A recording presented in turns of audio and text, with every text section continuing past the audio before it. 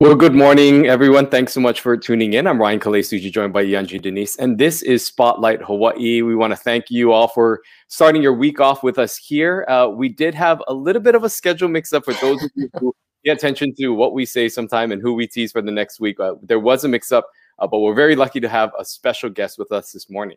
That's right. Joining us is UH President David Lassner to talk about a lot of the news that the university has been making. Good morning, Mr. President. Thank you so much for being here. We want to start off with some news that actually was a little while ago announced, and that was that the university will be mandating vaccines for those on campus. Tell us how you came to that decision and how you're enforcing it. Thanks. So we came to the decision actually after pretty significant thought. We watched a number of universities on the continent announce vaccination requirements. I think what really put us over the top was the new guidance from the Centers for Disease Control, CDC, just over a week ago, well, about 2 weeks ago, saying that their recommendation was that fully vaccinated people would not need to wear masks. And while that is still rippling through the Hawaii regulations, we saw that that could really help us bring back a healthy and more natural and normal fall semester for our students. So we looked into the challenges, the opportunities, and came to the conclusion that this was the best thing we could do to ensure a safe and healthy return to instruction across our 10 campuses for the fall. So from a logistical standpoint, what does that look like for a student? Do they have to upload their vaccination card? How are you enforcing and tracking those students coming back to campus and making sure that they are the ones that have gotten vaccinated? So we're working through the logistic details, but I really want to emphasize vaccination requirements are nothing new for UH. We've had them for decades. So before you can enroll on a campus, you've got to get a TB test. You have to be vaccinated for MMR, measles, mumps, rubella, a couple other things, and one additional one if you want to live in student housing. So we have the students produce the evidence. In this case, it would be a vaccination card. We enter the status into our student information system, which protects all of their privacy considerations. So it's pretty straightforward for us, really. It's an extension of the health clearance requirements that we've had in place for decades. So assuming that the vast majority of the students, obviously, I would imagine that there might be a few exemptions here and there because of medical concerns and what have you, but assuming that most of the students will be vaccinated, does that mean that classes will just be back to normal full capacity in the fall? What is school actually going to look like?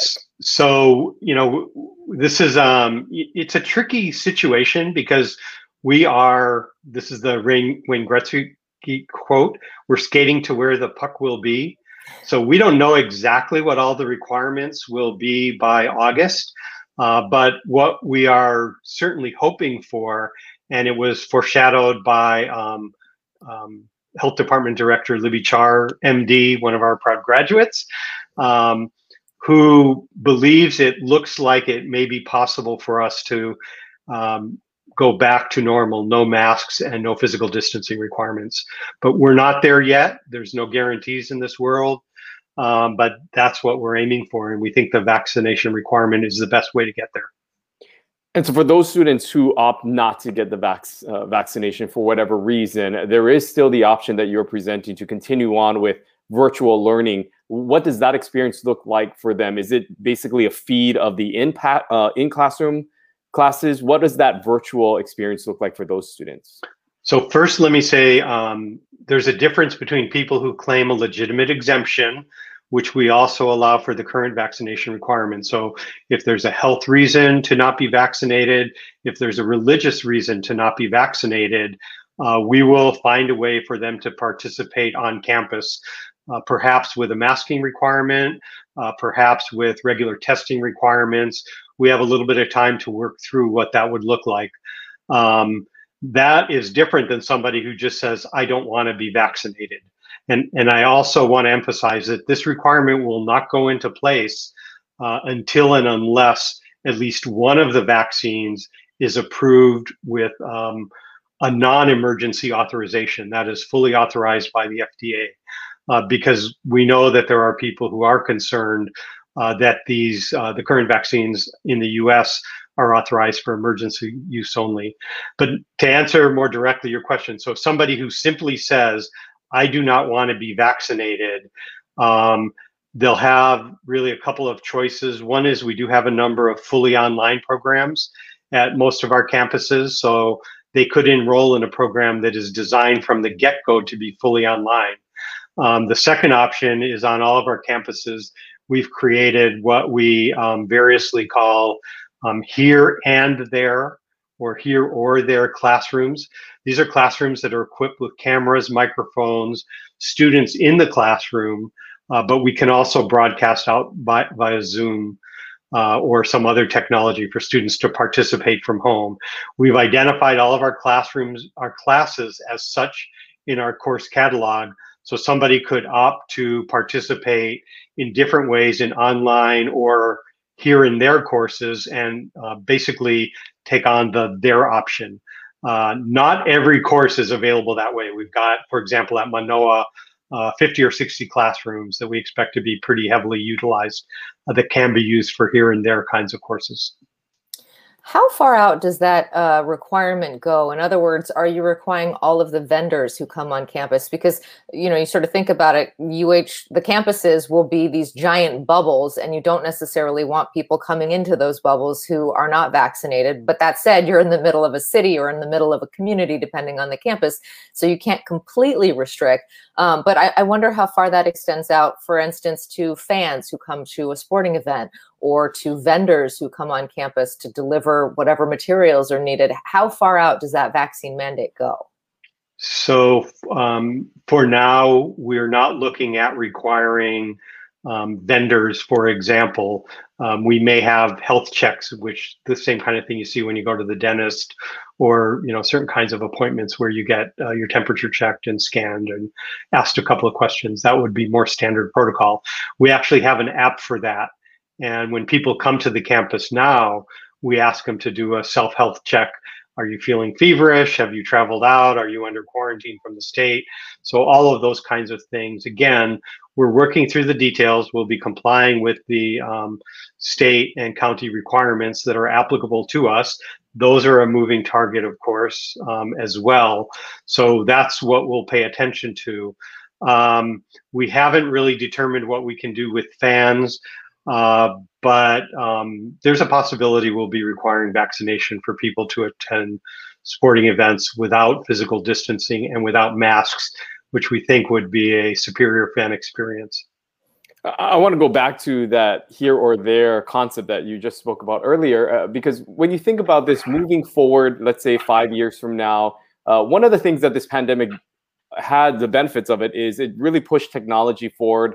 In terms of people meeting virtually. Could you see moving forward this option for students to maybe just watch it from their dorm room or attend class via Zoom and sometimes be in classroom? How do you think the future of the classroom dynamics will change now that virtual learning has become really a part of just everyday learning for students in elementary all the way up through college?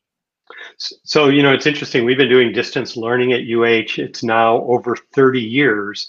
And we've actually used here or there technology before we could do it over the internet. We had a interactive television system called HITS.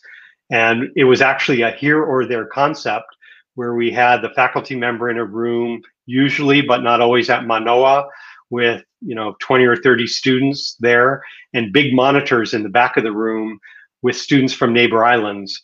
So we absolutely are committed to this kind of technology. And I think you're absolutely right, Ryan.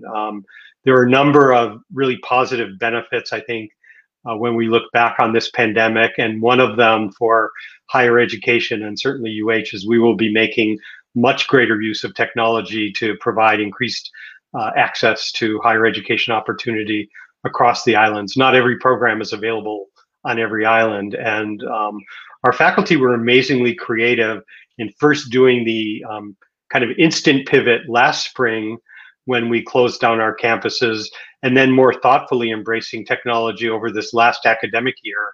I'm really proud to say we've actually awarded more degrees, it looks like, this academic year than the prior year. So we've really kept our stride in keeping students moving through our system with success. And I think not only will it change the classroom experience with technology, it's also going to change the way we work. We've had an interim COVID telework policy in place. And as we phase that out, we're looking at what a non-COVID telework policy would look like as we understand who can effectively work from home and where has that been challenges. I think our student support services have also benefited from being online. And while we return to providing those services in person, financial aid, counseling, some of those other things, advising, will also benefit from supporting students who, for one reason or another, are really better able to take advantage of our services in an online electronic environment. So lots of good stuff to take out of this in spite of the pain. We like to bring in questions from the audience. Stephanie has one reacting to some news over the weekend. Stephanie says, can you talk about the budget cuts that are coming and the financial impacts related to COVID, how that might affect programming and staffing throughout the system? Andrew Gomes had a really lengthy piece that came out yesterday in the Star Advertiser talking about some severe cuts that the legislature made and the ripple effect that will have in our community. Just first of all, what are your thoughts? And then more specifically to Stephanie's question, what is going to suffer? Thanks, Stephanie, and hope you're doing well over there on Hawaii Island. So let me maybe start with the story that came out yesterday in the Star Advertiser. Thank you for having us here today. And it was a report on a story on a new report out of UHERO. It updated the economic impact of the UH system across the state.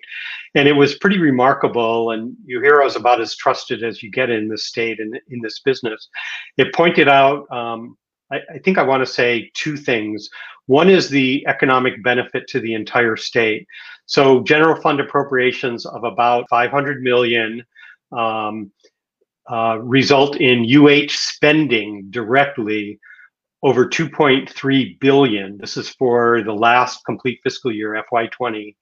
And then that generates a total of about $3.6 billion in local business sales, $1 billion in employee earnings, $186 million in state tax revenues, and literally supporting tens of thousands of jobs across the islands. So we're a huge economic sector in this state at 3%. UH is bigger than agriculture. We're bigger than utilities, and people don't think of us that way. And we really are that impactful on the economy. But the second part of it that I want to emphasize is the benefit to students. And UHERO did a great job. They had previously looked at the value of UH degrees, an associate degree worth about $300,000 in additional lifetime earnings over a high school graduate, bachelor's degree worth about $1.5 million in additional lifetime earnings beyond a bachelor degree holder, graduate degrees worth about $2.87 million in additional lifetime earnings over a high school degree only. So they looked at just the class of 2020, and their estimate was that out of those 9,300 plus degrees that were earned, that will result in an additional $7 billion over the lifetimes of those 9,345 graduates. So it's an incredible value for both the state and for our graduates. So when we look at the budget cuts, I have to say we were caught by surprise by what came out of conference, which really appeared to take place mostly in the last couple days of the legislative session. The House operating budget, which came out first, inclusive of both general funds and ARPA funds, we were looking at a cut of about $15 million for 2 years across all 10 campuses. The Senate, the economy was improving. The Senate operating budget, again, general funds plus ARPA funds, there was actually an increase to the UH budget in the Senate budget of over $12 million in both sources of funding. So the conference budget that came out in the last couple days, we were surprised, frankly. And, you know, the building was closed. We didn't have the usual conversations that we would have. And lots of people have commented on that.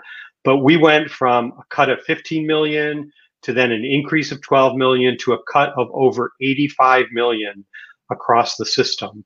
And what was particularly devastating to us was the focus on UH Manoa to take the brunt of that cut. This is while UH Manoa is experiencing the largest increase in enrollment of any part of the UH system. It's a major driver of the extramural funding and philanthropy that contributes to that economic impact across the entire state.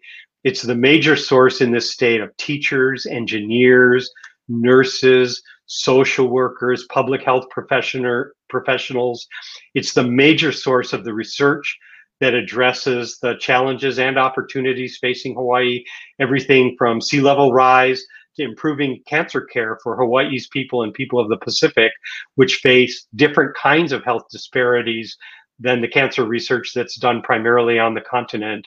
And, you know, we were a little bit surprised that athletics was even cut $4 million across the UH system from the current operating budget. So lots of challenges there. Right now, we're looking at the opportunities. I've been in conversation with the governor about different ways that he can help. We'll be talking with the Board of Regents. We will be going back and talking with legislators to try to understand, you know, how much of this, you know, were they all supportive of? And we're studying all of our options. Our hope is to not go back to the furlough plan. Our hope is to not engage in any kind of formal, well, we want to avoid workforce reductions where we can, but you know, we don't know if that'll be possible at this level of reduction. So I don't want to, you know, I don't want to make out that this is easy. It is certainly not where we expected to be during the spring, as we saw the economy improving and as we saw what we thought was pretty good news based on what the budgets looked like. In the meantime, we're really planning to focus, and I've been on talking with you previously, on our commitment to really focus on what Hawaii needs most from its public university system over the course of these next months and years to aid with economic recovery and the educational capacity of our people so that they can have great lives for their families and communities. You know, with that significant of a cut, we know that the governor can't necessarily add money back into that budget. But on that note, is there anything else that could be done, maybe going into the next legislative session to reallocate money so that this funding gap is maybe only for half of the expected time? I mean, what other means could maybe help? Absolutely, and frankly, you know, we're hopeful that in conversations with legislators, some of this could be reversed in the second year of the biennium.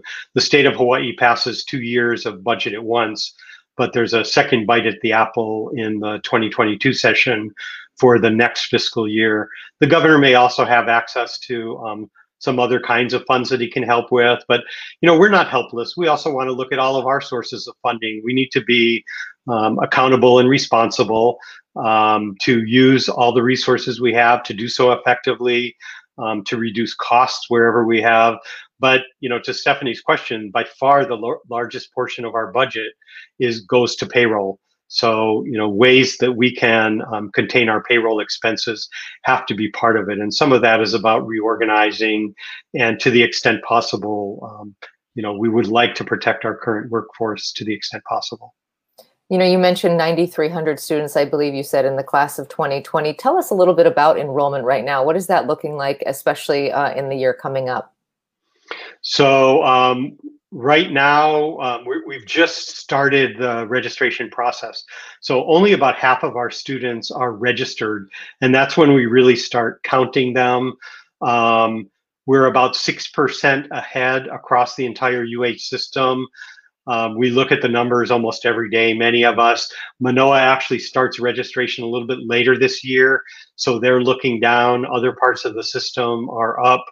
But we also look at the leading indicators like applications, acceptances, and we think when people pay their deposit, that's a pretty good sign. And UH Manoa, obviously the largest part of our system and the part of the system that's experienced the largest growth in enrollment, in headcount enrollment over the past year. All of those numbers are substantially higher right now than last year, which was an increase over the previous year.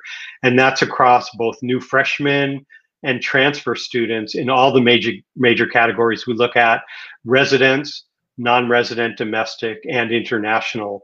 So, we don't count them until they register and pay us tuition, but the leading indicators are good. The registration numbers are good for community colleges, which have struggled across the country.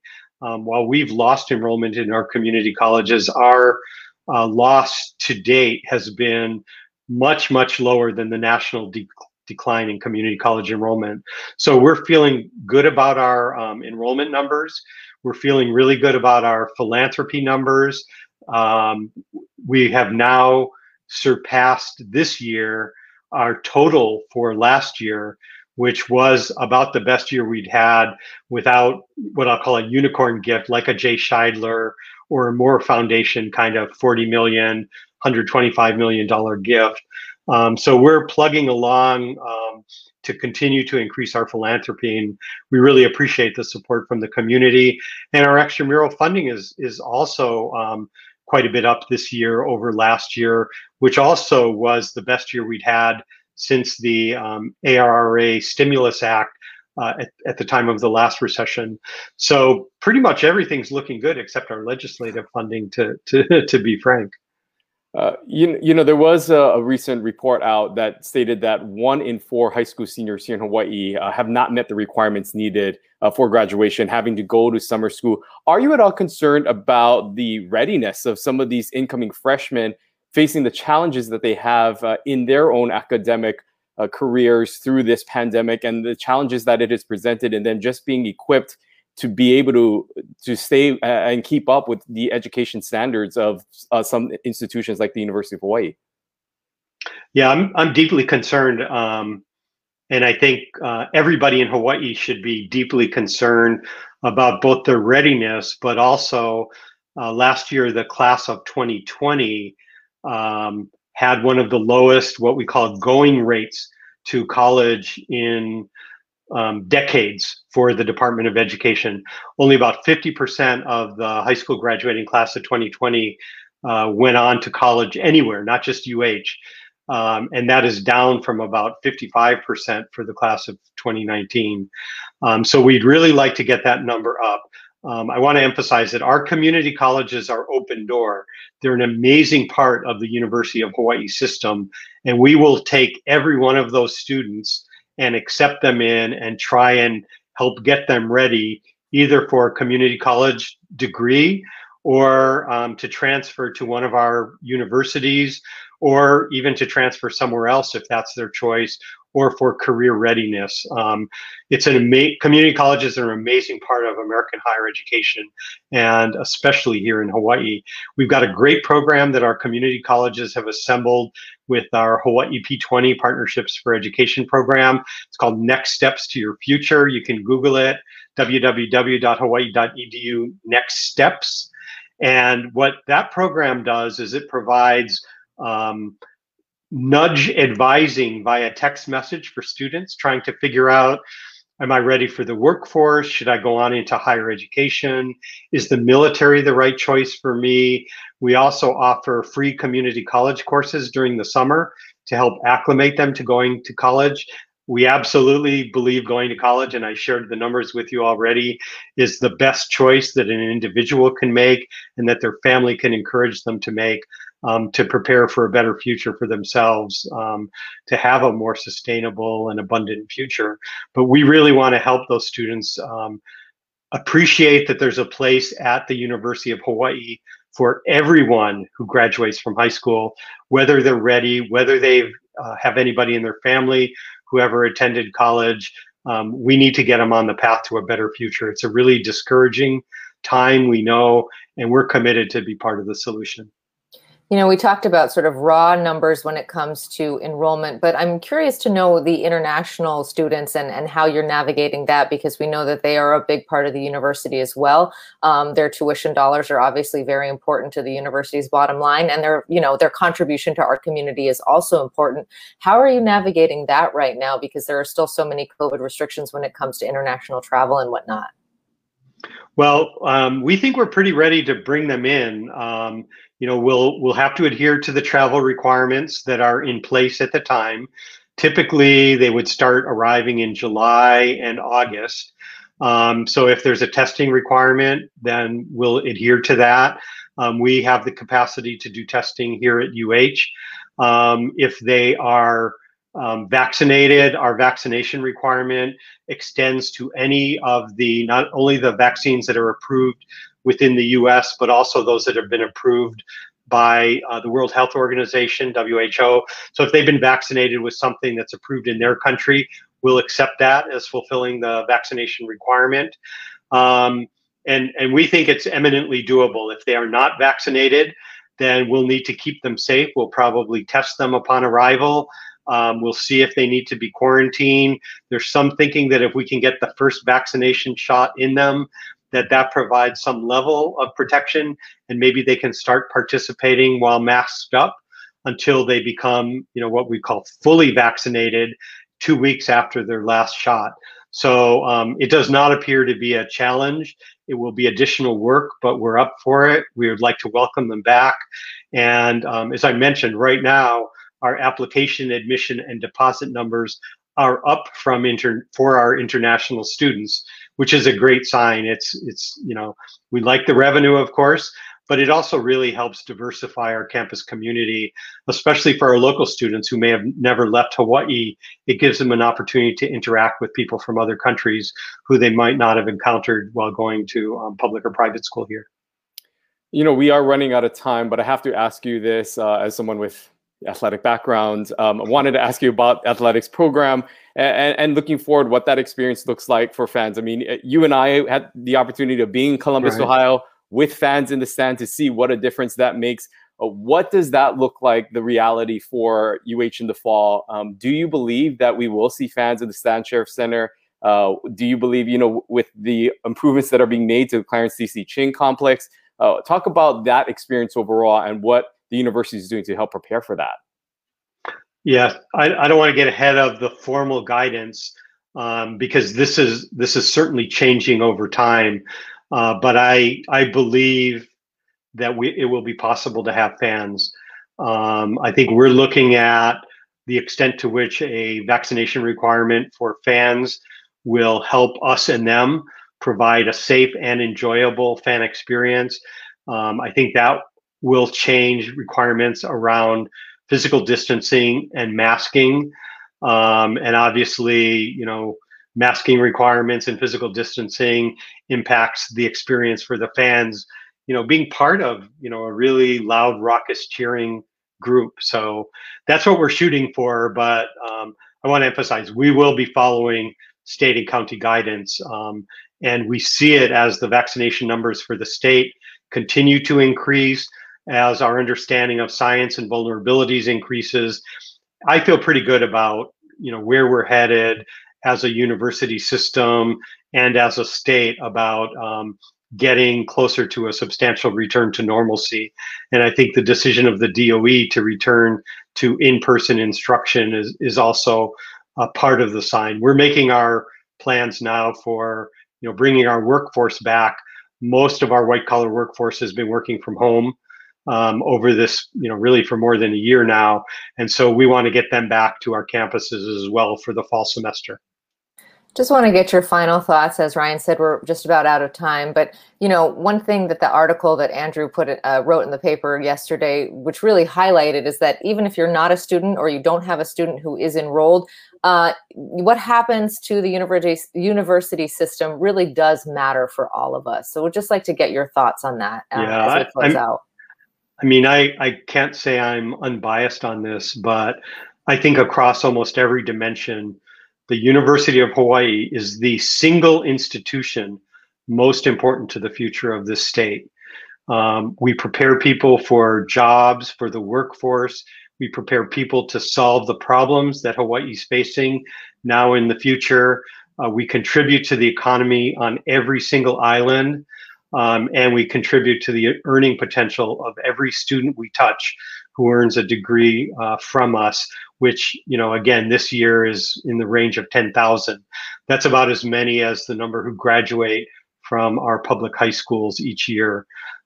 So there's no better investment for this state than in the university. And it's my job, and all of us at the university need to convey that to public policymakers and lawmakers. Okay, UH President David Lassner, thank you so much for joining us this morning. A lot to talk about, but we certainly appreciate the update. Yeah. And best of luck to you and the students as we look forward to this fall semester. Thanks for the opportunity. Appreciate it. Aloha. Thank you. Great to hear from him. Interesting to hear his thought process when it comes to requiring, mandating the vaccine for basically everyone on campus and how they're figuring that out. He did emphasize that that is not going into effect until the vaccine is formally approved by the FDA, which should happen relatively quickly. We are expecting that soon.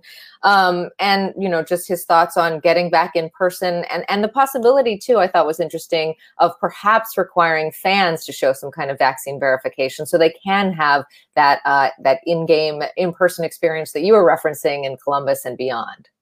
Yeah, and I think that one of the things that was also highlighted was the president saying, hey, this vaccination and verification of some point is nothing new, that they do require this for other vaccine shots that people have to get in order for students to enroll in campus. And so he kind of expounded on that, about those decisions. And again, a lot of it coming from what we're seeing throughout the nation and other campuses deciding to also take this route. And so the University of Hawaii made that approach and made that decision based on some of the recommendations, of course, that they were receiving from the health department, but also in factoring what was happening on a national level. Most significant, I think, in that conversation was those deep cuts that came unexpected, as we learned, as he said, to the University of Hawaii system, about $90 million over the span of 2 years, and the significant impact that will have not only in the UH campus, but just the overall impact to the state economy.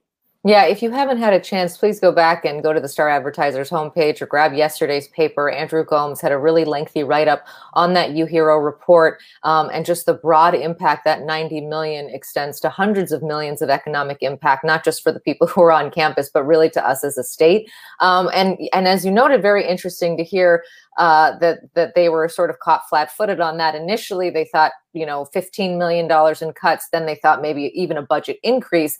And then to find out at the very end that they had been cut that 90 million and sort of trying to figure out how to restore that money. So the next time the governor's on, we will definitely be asking him about what can be done. He can't replenish the coffers, but there perhaps are some other ways that he can help the university.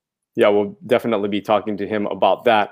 Switching gears, again, we have a full week of guests coming up on Wednesday. We'll be speaking with Ann Pereira-Eustaquio from, of course, the Department of Labor and Industrial Relations. We'll be talking to her about the updates that are required for those who are seeking unemployment and the verification that those individuals are out looking for a job that will be reinstated.